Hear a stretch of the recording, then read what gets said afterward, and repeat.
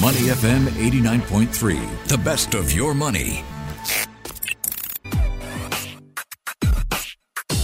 Money and Me on Your Money, only on Money FM 89.3. Welcome to Money and Me. I'm Michelle Martin. Just yesterday, I was in conversation with Ms. Tin Pei Ling, MP for McPherson SMC, and we were discussing the 4 key amendments that have been made to the Maintenance of Parents Bill. Here's a recap of the 4 changes. Parents with records of abandonment, abuse, or neglect against their child must declare this to the tribunal and seek its permission to file maintenance claims. The President and Deputy President of the Tribunal for the Maintenance of Parents will be empowered to dismiss frivolous or vexatious applications without informing or involving the child. The Commissioner of the Maintenance of Parents is empowered to have the child attend conciliation sessions if there is no evidence that their parents were abusive, so they can hear the child's side of the story, discuss care arrangements for their destitute parents, and encourage or support them. The tribunal is empowered to make non-monetary directions, such as requiring the attendance of counseling sessions. We continue the conversation with part 2 of our series today. We've invited the tribunal president and commissioner for the Maintenance of Parents to analyze the significance of these changes and what's the thought processes behind these amendments, the first to happen since 2010. Mr. Gregory Villagendran is Tribunal President for Maintenance of Parents. Gregory, good morning. Good morning. Mr. Khoo Un Soo is Commissioner for the Maintenance of Parents. Mr. Khoo, good morning and welcome. Good morning, Michelle. It's a delight to be on this program. Likewise. Mr. Khoo, maybe we could start with you. Can you give us a sense of how many parents in Singapore have had to rely on this piece of legislation for monetary support over the years? Certainly. The Commissioner's Office commenced operation in mid-2010. The highest caseload we have registered would be in 2012, where we had 303 cases. Over the next 4 years, the cases went down and averaged about 200 per year. And in the last 6 years, the numbers have been in the hundreds. So we're actually seeing less parents relying on this piece of legislation. I think that's good news. Yes. Gregory, help us understand how the amendments enhance the powers of the tribunal and why that was deemed necessary if less people are relying on this piece of law.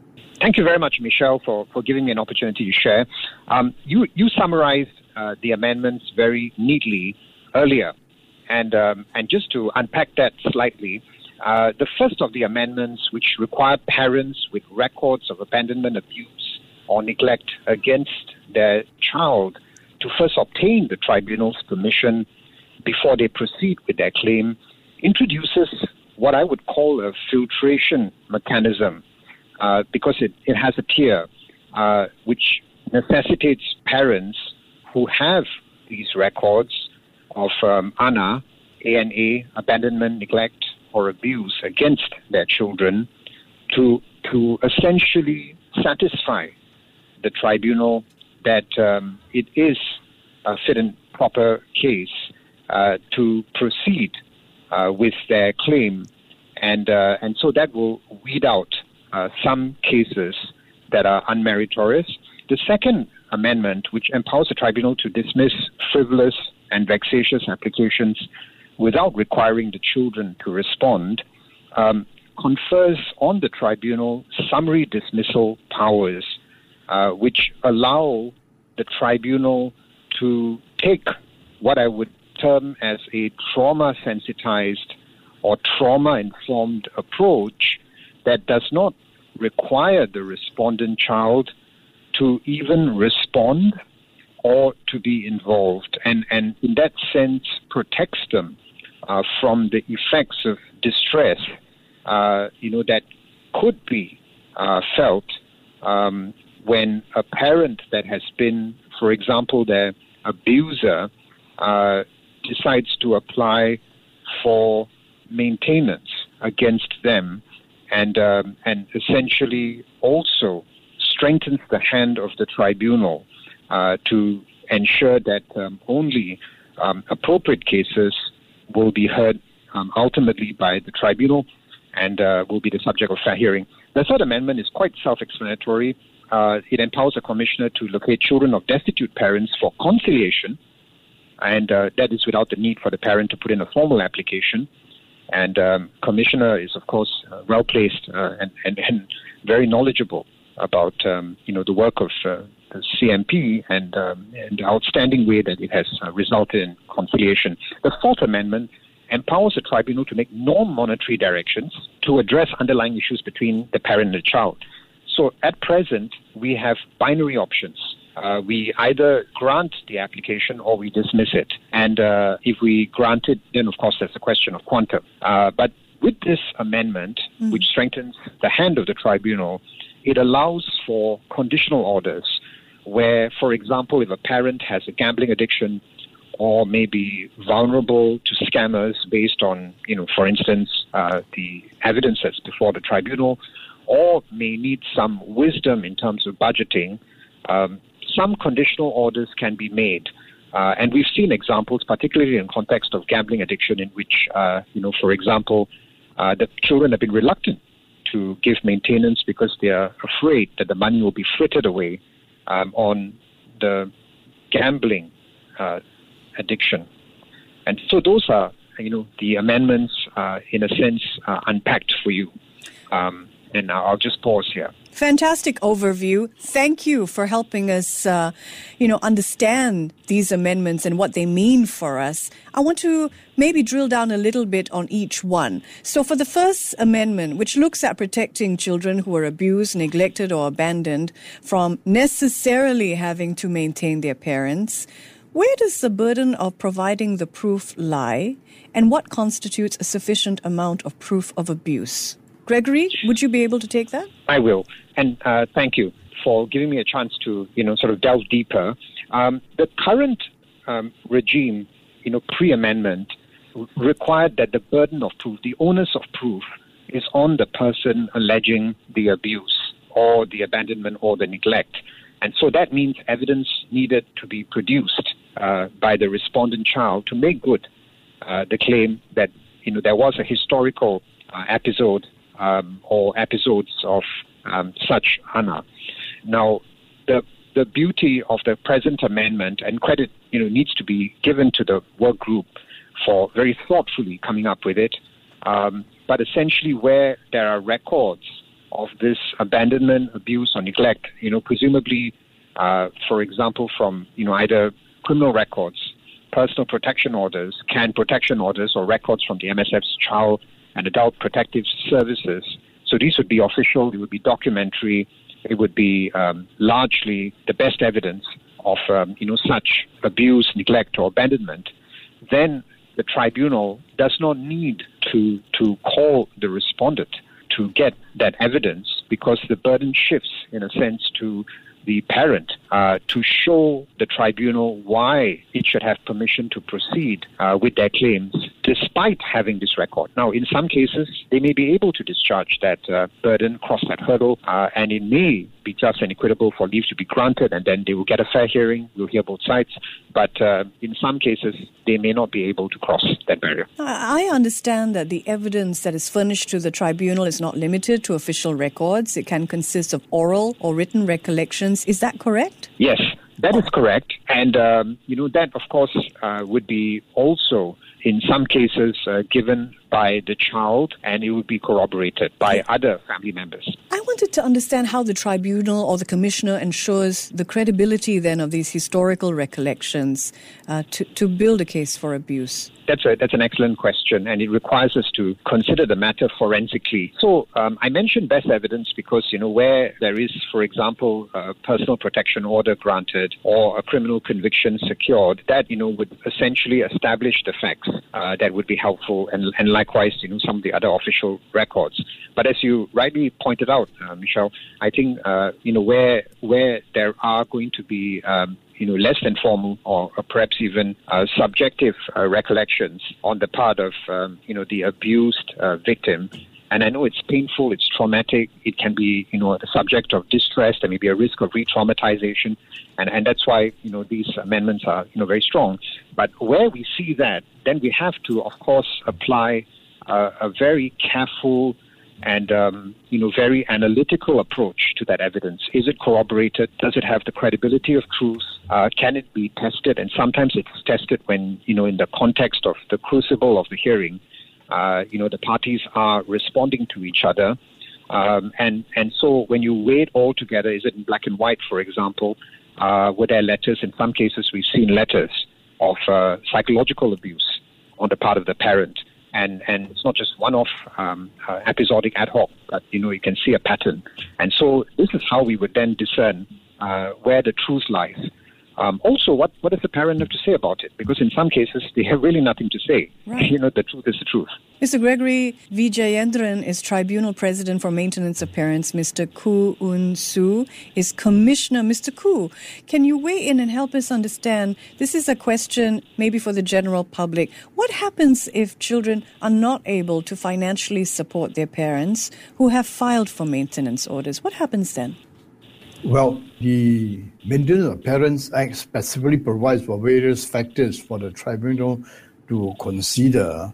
Now, at our level, we would have conciliation where we hear the versions of both parties, the elderly parent and the children.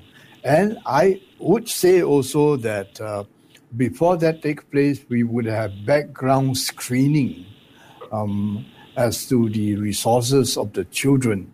So where we have come to the conclusion that the children have no resources or they have other commitments and they are not able to provide for the parents, what we do is that we will refer the elderly to other agencies for assistance. The law does not compel a child to support when he cannot. Well said. The law does not compel a child to support when he or she cannot. Let's talk about destitute elderly in Singapore who do need support, who may have difficulty advocating for themselves. How do the key amendments address this issue? Destitute parents who maybe choose not to claim maintenance from their child for all sorts of fears. There could be all sorts of reasons, right? Fear of straining the relationship, estranged relationship, just not wanting to speak to their child for various reasons. How do the key amendments then empower the tribunal to advocate on behalf of these parents? Greg? That's a good question. The key amendment and the inroad in this area is that previously we could not act unless the parents themselves come to apply or they give the consent to someone, call an agent, to come and apply on behalf. What this amendment does is that for various reasons, the parent doesn't want to apply or does not consent. The amendment allows and empowers the commissioner to go to the children, notwithstanding the fact that the parent is not consenting or is not claiming. And we have the power to invite them for mandatory conciliation. And that's where we have a good chat with the children to find out their versions and their circumstances. Can a parent, say, intervene in this process and say, these are my wishes, I do not wish to be brought into a conciliatory situation with my child? Is there room for the parent's voice? No, at this stage, the parent is not involved, Michelle. We do not inform the parent what we are doing. We just want to have a chat with the children first. Because this is a case where oftentimes it's egregious, Michelle, where you have children who seemingly could afford and they are not forthcoming in supporting the children. So we really need to speak to these children and find out why are you not supporting the parents. Do you envision a point, Mr. Khoo, where the commissioner can be empowered to apply for maintenance on behalf of destitute parents, even without their consent? No. The amendment here is to reach out to the children to have conciliation. The question of applying on behalf does not arise. It is conciliation stage, and this conciliation with the children is mandatory. Okay, important distinction there. So the key amendment allows the commissioner to make movements towards conciliation, not to claim maintenance from their children without the permission of parents. Is that correct? Yes, that is correct. All right. Here's a question for you, Gregory. How far, in your opinion, do the amendments go towards addressing the concerns of the very many focus groups, I imagine, who weighed in? Thank you very much, Michelle. In my view, these are very thoughtful, balanced, and calibrated amendments, which, on the one hand, strengthen the provisions for needy parents who are neglected, and that's, of course, the raison d'etre for the legislation for the Maintenance of Parents Act. On the other hand, it also introduces sensible measures to prevent its misuse. And these measures, which are counterbalances, take a trauma-informed approach. And with all that we know now, and as we continue to understand, how an abuse victim or abandoned victim or neglected victim, and we've seen evidence of this in terms of even the tribunal work, but when we see how their response is, and in some cases it isn't to fight, it's really freeze or flight, and they may just give in order to get out. And we need to remember that, against that sort of psychological reality and the sort of familial dynamics of the parents, these measures strike the right balance, in my view, because they essentially sort of achieve the goals in a holistic fashion, bearing in mind the extensive consultation that the work group did. It also allows, as far as the conditional orders, the non-monetary directions are concerned, the opportunity to give the tribunal a chance to sort of tailor-make bespoke creative solutions that are specific to that particular family in order to come up with the right solution, bearing in mind the problem, and the problems that we're seeing are actually far more complex these days. So, in the light of that, this is a welcome amendment, a welcome set of amendments overall. If I could just probe a little, what are some of these bespoke arrangements, Gregory? Are we moving beyond gambling? Are we looking at sort of other forces that could be tearing a family apart that the amendments can allow for direction for? Yes, good question. So I had gambling in mind because, for example, in one case, when a parent had filed a maintenance claim against a son, the mom had, a gambling addiction. The son, who had previously helped service the gambling debts, wanted the mom to attend counseling to deal with her gambling habits. So with this power that is given to the tribunal, it would allow the tribunal to require that the mom attend a counseling session as a condition to getting the maintenance. And that's a sensible way to deal with the root of the problem. Some other examples, and I sort of alluded to that earlier, would involve cases where a parent might be vulnerable to scammers, and so perhaps there may be a need for literacy on anti-scamming, or perhaps even wisdom in terms of budgeting financially, because it may be that some of the maintenance issues flow from a lack of sensible, prudent financial management.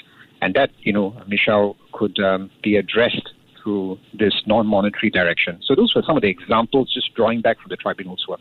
Thank you so much for those key examples, Mr. Gregory Vijayendran. Mr. Khoo, I want to give you the final word as well. Same question for you that I put to Greg a while ago. How far do the amendments go towards addressing the concerns of the focus groups? Maybe you can weigh in from your perspective as Commissioner. Yeah, the focus group had a few areas of concern, which have been crystallized in the 4 areas of amendments. But I think the inroad now is the approach where we can, under the amendments, help the destitutes. And this has been achieved by the amendments, where the commissioner is empowered, which he had no such power previously, to reach out to the children without the consent of the elderly, to call them out for mandatory conciliation. And this is good amendment because then we have the opportunity to hear the children's version as to why they have the means but they are not. Is this a case of unwilling? And what other reason? Is because of abandonment, abuse, or neglect? So we feel that we need to give the children an opportunity to be heard.